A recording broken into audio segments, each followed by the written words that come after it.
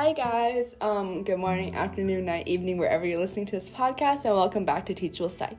So for today's, guest podcast, or episode, I'm speaking with Roxanne Donovan, and she teaches at KSU, and I really enjoyed this week's episode. I know I say that for everyone, but I truly did, and I got to learn so much about how the pressure put on us from immigrant parents affects us, and then how our peers and acquaintances also affect us too, because I have personal experiences with that, and I'm sure a few of you guys have too, or at least seen people like your friends or acquaintances experience it, and it is not fun if you know.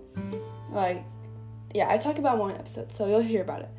Yeah, I hope you guys enjoy this podcast, and I'll see you guys at the end. Can you start by introducing yourself? Hi, I'm Roxanne Donovan. I am a professor of psychological sciences and interdisciplinary studies at Kennesaw State University. And I'm also the owner and CEO of Well Academic, which is a professional development organization that helps exhausted faculty find their way back to wellness and centeredness and rootedness. Wow, I did not know. That's so cool. Okay, so the first question is what got you into psychology and to be a professor? Well, it was a very windy road, Sarah, to be perfectly honest with you. I started out as a business major, and I spent the first years of my professional life working in corporate America. And I am sure corporate America is amazing for some people, but it was a nightmare for me. Every time I got up to go to work, I felt like I was putting on a facade and that it wasn't me. And when I was majoring in business, my parents and I are immigrants. Our family moved to New York from Guyana when I was 8 years old. And so, like many immigrant parents, my parents were very interested in me having a secure life.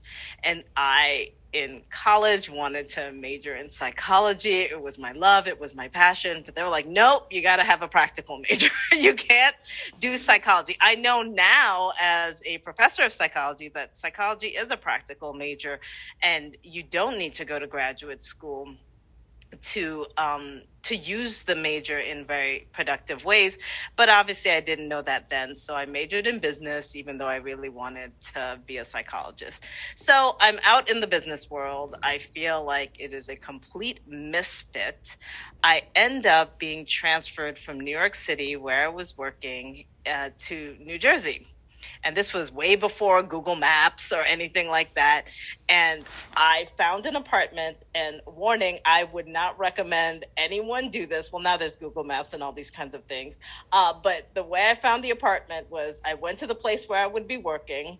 I got on the expressway and went one exit north, got off, saw an apartment complex, and I was like, okay, I guess that's it. I went to the management office and I got the apartment. I only had a week to move, so it was all quite hurried. Anyway, so I'm at this apartment. I don't even really know where I am in New Jersey, and it turns out when I asked someone, where is Rutgers vis-a-vis where I'm living right now? And it turned out it was a mile and a half down the road. I really didn't have any idea. And so I thought it was a sign from the universe. And I signed up for my first psych class, not thinking anything, just thinking I love psychology. I'm just going to take a class. So I took statistics because it's one of the harder classes in psychology. And I figured if I don't do well in statistics, then maybe psych's not meant for me. But I loved the class. And so I took another class. I think it was abnormal. And then I took another class and another class and another class. And before you know it, I had enough for a second degree. And I had an amazing mentor at Rutgers, and all of the time I'm working like 60 hours a week at AT&T. And I had this amazing advisor at Rutgers. I was doing research with him, and he said, Roxanne, you ought to really think about applying to get your PhD. And I thought, no way will I get into a clinical psych program. It's so competitive. I'm this business person. But he convinced me to apply. So by a variety of happenstance, like I happened to moved to a place right by Rutgers. I happened to take classes in the right categories that got me my second degree, undergraduate degree in psychology. And I just happened to have a mentor who thought that I would make a good clinical psychologist, which was my secret dream. So when he said it out loud, I was like, me? I can be a psychologist? And I applied thinking there's no way I would get in. And shockingly, I did get into some programs, and one of them was at the University of Connecticut in stores. And the person that I would end up working with, who would be my mentor, was just so amazing, Dr. Michelle Williams. And I chose University of Connecticut because of her. And I have to say, it was the best decision I've ever made. Being an academe has not always been easy, but even my worst day in academe is still better than my best day in business. It has been the perfect fit for me. So thank you for asking. It makes me feel quite deep gratitude, right? I feel deeply grateful to be an academic and have the opportunity to teach amazing students every semester. Wow, that is so cool. Okay, so what's your take on how psychology is related to education? I think the two are quite intertwined, actually. I think I'm a better educator because I'm a psychologist. I also have a lot of friends who teach in education programs, and they use quite a bit of psychological principles and psychological theories. They learn a lot about psychology in their teaching. In fact, one of my besties is a middle grades education faculty member. So she teaches in education. She used to be a teacher. Black Studies in English. I know it's English, but I also think it had something to do with Black Studies.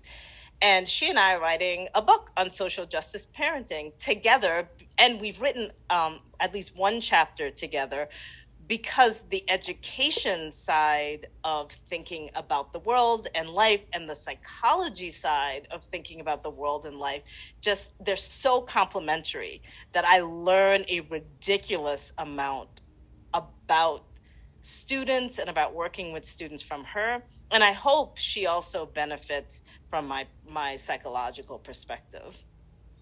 And our book doesn't necessarily have to do with it. It is about teaching, but it's about teaching one's children. It's about social justice parenting.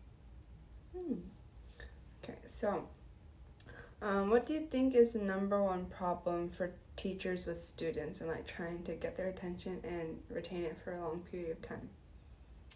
I think our attention span, study shows about 3 minutes. I know some people say it's 30 seconds, like a goldfish, but it's about 3 minutes that we can focus, and that's an adult brain, much less a child's brain where the prefrontal cortex isn't fully developed, and that's where your attention and impulse control development happens. So I think it's hard to get and keep anyone's attention, but particularly the way the school system is structured, where students have to sit quietly for multiple hours in the day, and now recess is being pulled back because teachers are required to teach to state tests and things like that. It's really taking away flexibility. It's taking away students' ability to be more physically active, which helps. So I think it's a challenge all around. Did you ask what the biggest challenge is? Mm-hmm. I think it's physiological. Kids brains aren't fully developed to be able to attend for a long period of time. I think it's structural in the way that the school day is set up. And I also think we just require an awful lot from teachers without commensurate resources. At least in most schools, the resources don't match the expectations, which when that gap is wide, it's just a recipe for burnout. And K through 12 teaching, research shows, is one of the most stressful professions out there. Okay, so you mentioned the school schedule. Would there be anything you changed to make it better for children and teachers? I think kids need to be a lot more active during the school day. Research suggests that, movement, even standing up, helps with attention and helps with focus. And we just can't attend for long periods of time without breaks. So if you really want to learn, do hyper focused learning for short bursts and then take a break, preferably a break where you're active and outside, and then come back, and you're able to attend longer and learn better in such an environment. And I just don't think the school day, because of these external stressors on what happens in the classroom and what teachers have to do, students just don't get that. So the school day just doesn't seem to be aligned with what research says is best for learning and best for maintaining attention. So I'd put lots of breaks, lots of active breaks. I'd bring recess back, make it longer and make it more. I mean, people are like, well, how do you teach? But is it what you teach or what students learn? Like, for me, it's obviously important what you teach, but if students aren't learning because they can't attend for that long period of time, it's not helpful. In high school, I'd start the school day later. I realize there's all kinds of complications when the school day ends later, but just high school, when students start puberty and later in adolescence, their temporal clock shifts. So they just, they want to go to sleep later. They're more alert in the evening, so it's harder to go to sleep. And so having the day start later matches their natural clock a bit more. So again, I would follow the research, but sometimes you can't do that because it's impractical. Like, how do you play sports if the school day ends? How do you practice if the school day ends at 4 or 5 o'clock and then you're getting home at 9 o'clock? So I realized that, my vision doesn't necessarily map with practicality. It's not as pragmatic as it could be. Yeah. What if you put extracurriculars and sports in the morning? Or you have it included in the school day, kind of like gym. Gym gets PE almost doesn't exist in high school, but what if it was a block during the day? Again, giving the physical exercise that students require or the movement that students require, or even just shifting thinking from one part of the brain to maybe doing drama because you're in the school play, and having that be a block during school versus after school. Okay. So do you think you'd teach differently if you didn't have a degree or background in psychology? Oh, for sure. It's funny. I teach in psychology as a clinical psychologist. So I teach similarly to other clinical psychologists, but I use a lot of the skills that I learned both in my training and because my mindset is I'm very psychologically minded. I'm holistically minded. So I think I spend a lot of time, particularly in these COVID times, I spent a lot of time thinking about students' wellness and well-being.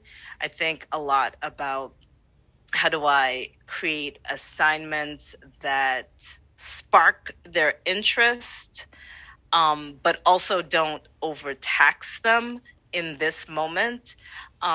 I think a lot about my students in a holistic sense. So I do whole person learning. And I try to be a whole person teacher, which means that I'm trying to pace myself well. I'm trying to think about the arc of the semester. When are students most stressed? When might I be most stressed? And then setting up the schedule, the syllabus based on these things. So I don't know if I would do that if I weren't a psychologist. So, do you think everyone should at least take classes in psychology if they're going to be in the education field to help when they're teaching and being able to know their students better? Ooh, that's a hard question. It's hard for a variety of reasons. First, and I'm assuming you're saying undergraduate classes, right? Mm-hmm. Should take undergrad. As an undergraduate psychology major, you don't do deep learning. The degree is about breadth, not depth. So you don't learn how to do clinical work at the undergraduate level. You do learn a lot about how do you motivate behavior. You learn about differences and unconscious bias, and depending on the program, obviously, and you learn about abnormal psychology and things like that. But again, it's not going super deep. You get that level of deep training at the graduate level, which is why my parents, as much as they are right about 90% of the thing, the 10% that they were incorrect about was that I needed a graduate degree in order to use my psychology. If I did major in psychology, to use my psychology undergrad.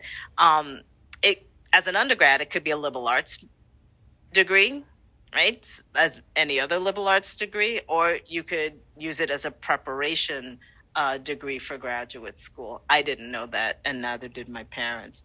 So it's a trick question because I think it would be helpful, but I don't know about required. Okay. So how do you think your degree in psychology gives you a different perspective on people and on yourself?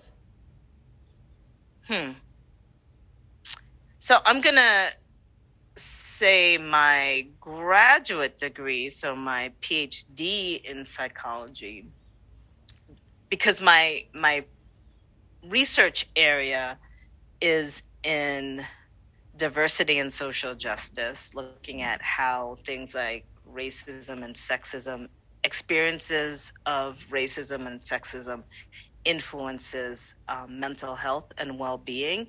So I think it really gives me a perspective on how sociostructural variables can impact people's lives. And it's quite, how do I put it? It's quite seductive to think that we are 100% responsible for everything that happens in our lives.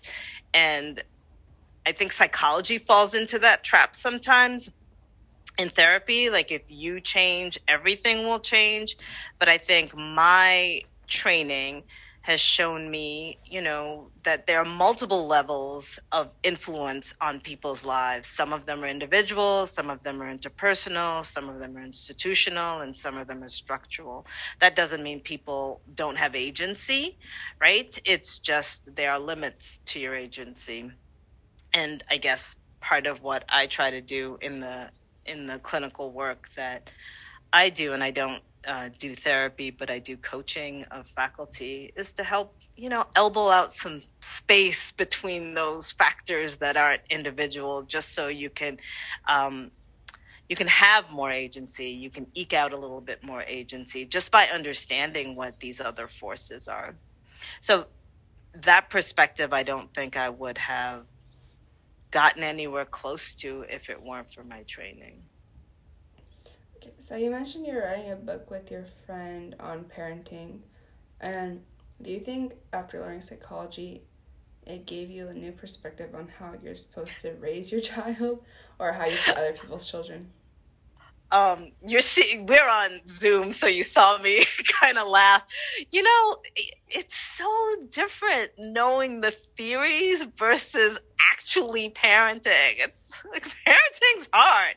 I don't know if I quite understood how hard before I had my own children, but I think there are some values and principles that guide me that are very psychologically minded, that guide me in my parenting. Self-compassion when doing I'm not being the ideal parent that I want to be. I think self-compassion has really, really helped me be resilient around that versus falling into the trap of I'm horrible, I'm horrible, I'm horrible, which then makes it very hard to parent with intention. I am very connected with using values to guide you in your parenting, which is a part of acceptance and commitment therapy, and also some other theories that I'm very connected to in psychology. And so helping my kids see that they have the ability to do valued action. Like, values are not just something that you think about. Values are something that you enact on a daily basis, and trying to model that for them, and also trying to model self-compassion so that they can, it's tough out there. They're teens, they're young teens now, and it's really hard to be a teenager. And I think being psychologically minded, I can try, and I'm not successful, because I know the important thing for me to do when they're in struggle is to be present for them. Like all the research says, like, don't try to solve the problem. Like, or obviously help them solve the problem, help them find their own path forward, but being present and listening and being empathic. And that's how I try to parent. I'm not successful a lot of the time, but I think I have some wins. And when I'm not successful, I try to do it 1% better next time. Do you ever like self-diagnose children when you see their certain actions? You know, I don't know if I would do that, if I were to do that, if I didn't have a psych degree. I think I would have been doing that even if I stayed in business. But but having the training, being a clinical psychologist, I work really hard actually not to diagnose people that are not my clients, because I realize that, you know, whatever I'm seeing is just a snippet of who they are. People are multidimensional beings, and just because I'm watching them in a parking lot, or it may not be their best moment, and it would be actually against the ethical code as a psychologist to diagnose people that I do not know and I have not interacted with in the capacity as their therapist, as a psychologist. Yeah, I asked that because I have a friend whose mom, she also has a PhD in psychology, and she has her own business, and she mostly works with children for like autism and ADHD, and he'll say like that she like subconsciously like diagnoses them like when she sees their certain actions. So that just came up to mind. Oh, well, I mean, I may see something that's quite indicative of one of the diagnostic and statistical manual things that are one of the issues. I don't want to say disorders. I don't like that term. And I would be like, oh, wow, that there might be something going on there, but I try so hard to be tentative and to really watch that, right? Watch my internal judgment of other people, placing them in some sort of diagnostic box, because people can get really trapped in those boxes, right? Because if I'm seeing something, I'm sure other people are seeing it too. And then it impacts how they interact with said person. Yeah, it can be super complicated. So it doesn't mean that my mind doesn't go there, but then it's not like I try to bury it, but then I try to, I'm doing that again. Let me work on let me work on understanding A, that I don't know it all, and B, that what I'm seeing may not be accurate, if that makes sense. Okay, so like my parents are also immigrants and they're from China, so they have that way of thinking that like, oh, education is the most important, because back then that's how like you move social classes. And they always tell me, oh, you have to get A's so that you have more opportunities, which is true. But they don't really worry about me because I always get A's. So how do you think that like when parents put certain expectations on their children, with like especially education, how that affects them mentally at school? I think at the extreme levels, right? I think it's perfectly typical for parents to want the best for their children. I think at the extreme levels, when there is shame or anger, when students don't show up exactly, or children don't show up exactly the way the parent wants them to. And I'm not talking about destructive behavior or dangerous behavior. I'm talking in what you're talking about, maybe not getting the grades that the parent hopes. And it's not only that the parent's like, oh, I wish you would have tried. Let's talk about how you could do things differently. But like, I can't believe this is how you do it, and then there's the shame cycle that can, at the extreme levels, it can result in a couple of things. The things that I see most typically is the student might disengage, right, from school. The child might disengage from school, and why bother, right? Regardless of their acumen, regardless of their preparation, they just may not try because they don't want to fail, or they think preemptively fail, or it's their way of asserting their independence, right? I'll show you. I'm not going to do anything that you want me to do. And on the other extreme is perfectionism / imposter syndrome. So just perfectionism, working. A 99 is not good enough. It has to be 100. And then there's a spread effect, right? So it can go from grades to presentation of self to blah, blah, blah. So there's that. And then the imposter syndrome is like, they don't know, but I really suck. And the next test is going to show when I fail. All these people think I'm amazing, but I'm really not. And so anytime there is the opportunity to put your work forward, it's a huge amount of anxiety. Because there's the expectation that you have to do well. And then B, because there might be this sense that you're just never good enough, right? You can never measure up. And all of those things, I think, create complicated relationships for the children when it comes to learning and school.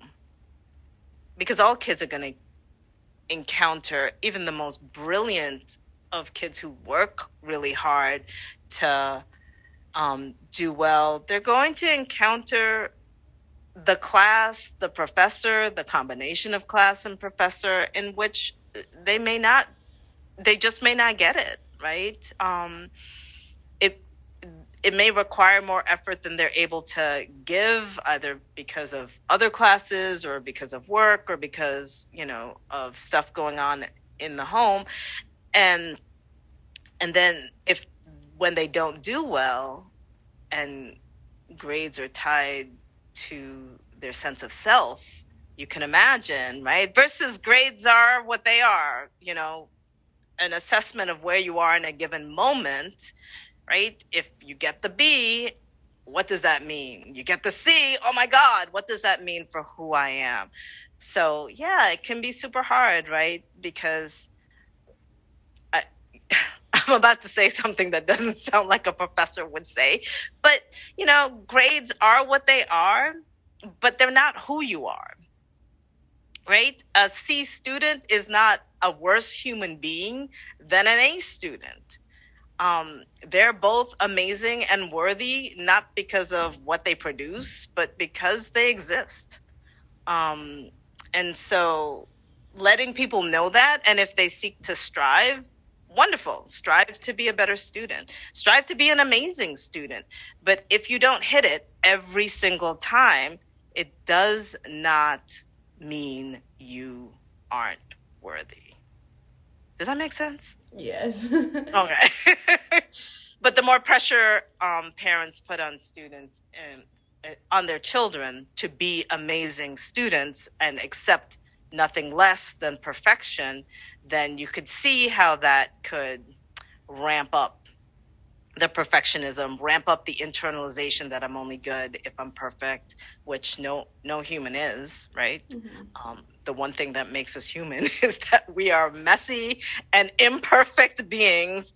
And so when that messy imperfection comes out, and it will, you don't want to have to feel then that you are worthless. Yeah.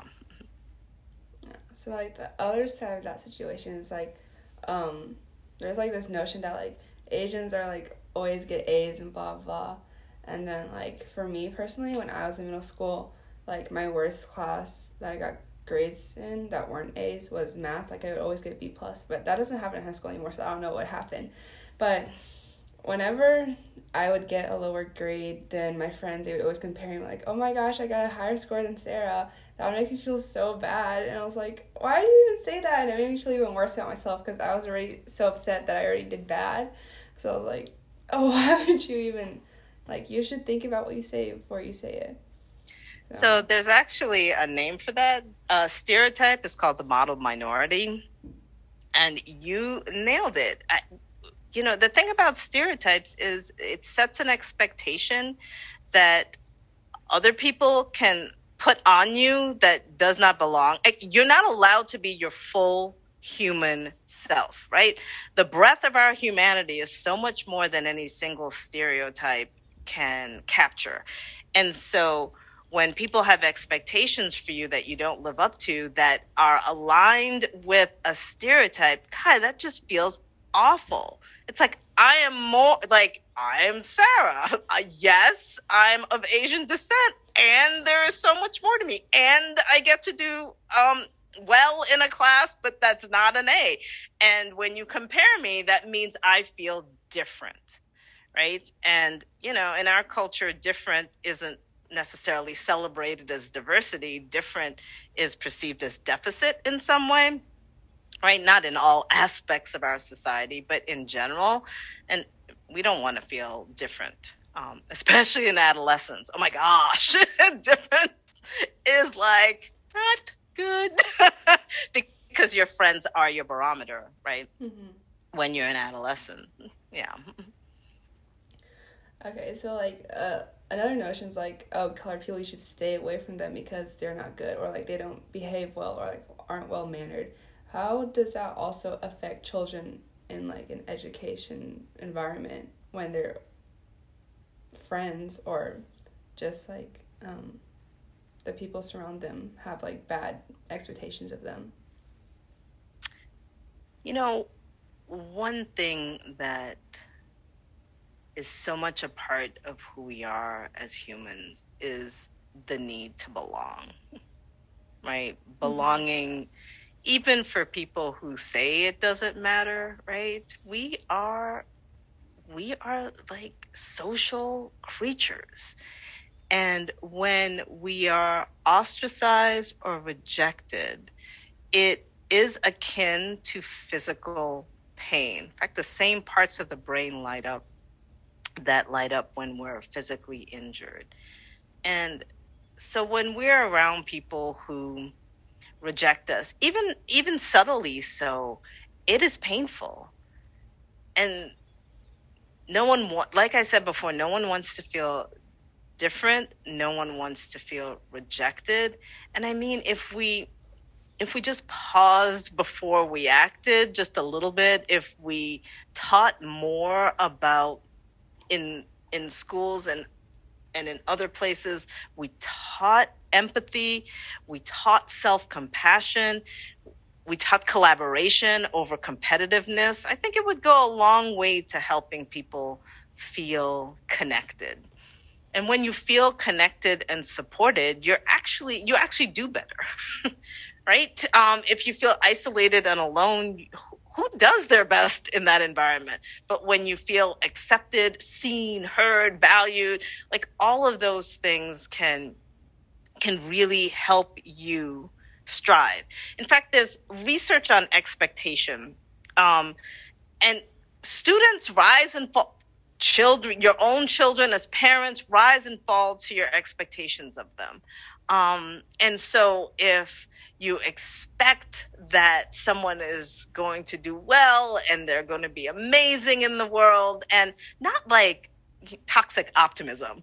So they come and they say, oh my God, this horrible thing happened. You're like, everything will be fine. It's so wonderful. Look at the sunshine. Like, not that, but like really seeing people, being with them, having the best of intentions for them, believing that they are capable even when they're in struggle, right? Like people, making them feel warm. Like you asked me about parenting before, and like all of the ways that I mess up as a parent, and trust me, Sarah, they are many. What I want for my kids is to always know that that home, that their mom and their dad will always be a soft place to land. Like no matter how turbulent it gets, that we will always be a soft place to land. However many times that things go wrong for them, if they quote unquote mess up, right? That we will be here, like supporting them through it all. And that's belonging. And so this creating a sense of belonging for students, creating a sense of belonging for one's children, creating a sense of belonging for the people around you, right? I think it goes a long way to helping people feel secure and accepted and whole. We have a lot of power that way. Mm-hmm. So another thing is like, even though we've come a long way, like people are still sexist and like, oh, women can't do this and that. Like especially in like engineering majors, so like, oh, there's always only one woman in like only man's class. Like, how do you think women feel when they feel like they have to live up to this expectation of like, oh, they actually can do things and that they are smart, but like everyone around them thinks that they can't? Yeah, Claude Steele did a lot of research on something called stereotype threat. And so if you belong to a group, and so you're talking about women in which a stereotype is, for example, they're not good at math, and you cue his research, look up his research, it's quite brilliant, and a lot of other people have taken on the topic of stereotype threat. If you cue girls before a math test and you cue up the stereotype, just even by showing a commercial of a woman in a traditional role, those girls will underperform on that math test compared to what they would if they had not seen the commercial. And so if you think about all of the ways, and by the way, I think they did the same thing with athletes, white and athletes of color. They it's not Claude Steele, but maybe it was Claude Steele, I don't know, queued up the jock stereotype, and the athletes underperformed. So there's multiple ways that you can cue up the stereotype, right? Mm-hmm. And so once you have the stereotype in your head, and it's, well, the culture has a stereotype, but once that stereotype is triggered in your head, and can you imagine it can be triggered internally? Like you don't need to see a commercial of a woman you're about to take a test. You're the only girl in a class full of boys, the only woman in a class full of men, and you can cue up cognitively, oh my God, all these dudes are so much smarter than me, or I've got to do well. And so you've triggered then the stereotype threat. And there are multiple ways that you can resist stereotype threat, but just think about how what I'm trying to say is all of these external things can impact one's performance. And I find that shocking. So being the only in a historically marginalized or minoritized space can make it harder. So there's these pressures. Wow, talk about going back to imposter phenomenon, imposter syndrome, as it's talked about in popular culture. Yes, then you can feel like an imposter because you can't mess up. You have to be perfect, because if you do, then you not only mess up as Sarah, right? You mess up for all the women who are going to come who are going to come after you, and you've messed up all the women who came before you to pave the way. It's just a lot of pressure, because you don't only represent yourself, you represent your group, which is what it means to be a historically marginalized individual in a space in which you are the only or one of a few. Okay. So you mentioned in the beginning how you have your own business. So how do you help teachers after they're like really stressed and like? So there's the practical things, right? So, and I work with higher ed faculty. So different than similar, like the Venn diagrams overlap, but there's considerable difference. So there's practical ways that you can help faculty reduce overwork and overload, organization. What are you saying yes to? How do you prevent things from getting on your schedule? What are you doing to plan your day out? Because planning helps you achieve more. The research says that, we know that, but planning isn't going to save you, right? If there's too much coming in, all the organization in the world isn't going to matter. Like my daughter, she has a lot of things in her room. Like she's got books. She's a voracious reader, but she never donates the books. She keeps them because they're like her children. And so she's just like, I need just better bookshelves. And I'm like, there's just too much. There comes a point where organization is not the problem. It's you've got too much. You've got to prune. So there's that part. But then there's also like the psychological part, the mindset part, the structural part. So the stereotype part, if you're the only in a department, what's going on for you around perfectionism that is individual, but it's also intersectional with kind of the cultural climate that we're in. And how do you show up in authentic ways and resist the pull, right? The current that moves you towards perfectionism. How do you resist the current that moves you towards thinking that you're less than, and so you have to do more and more and more and more? So it works both on the practical level, right? So what are the practical, actionable strategies that you can use to make life a bit easier? But those practical strategies aren't sustainable if you don't also kind of get under the psychological, cultural, institutional things that can invisibly, right, impact behavior and choices. So I started Well Academic because I really saw the need for the kind of psychological part. So how can you work and be well, right, in a stressful environment? Because faculty life is stressful, although most people who aren't faculty don't think so. The research suggests it's pretty stressful and can be similarly, not the same, but similarly stressful as K through 12 teaching. Wow. Okay. Well, thank you so much for taking time out of your day for this interview. Sarah, I am so unbelievably impressed by you, that you are doing this podcast, that you're trying to make education a better space for you and the students that will come after you. If you do end up in psychology, we will be better for it. So thank you so much for all that you're doing and will do in the discipline.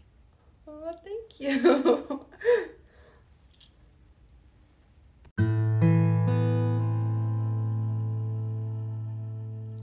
Hi guys, so I hope you really enjoyed this month's episode and that you learned a lot, because I certainly did, and I enjoyed it so much, and I hope you guys did too.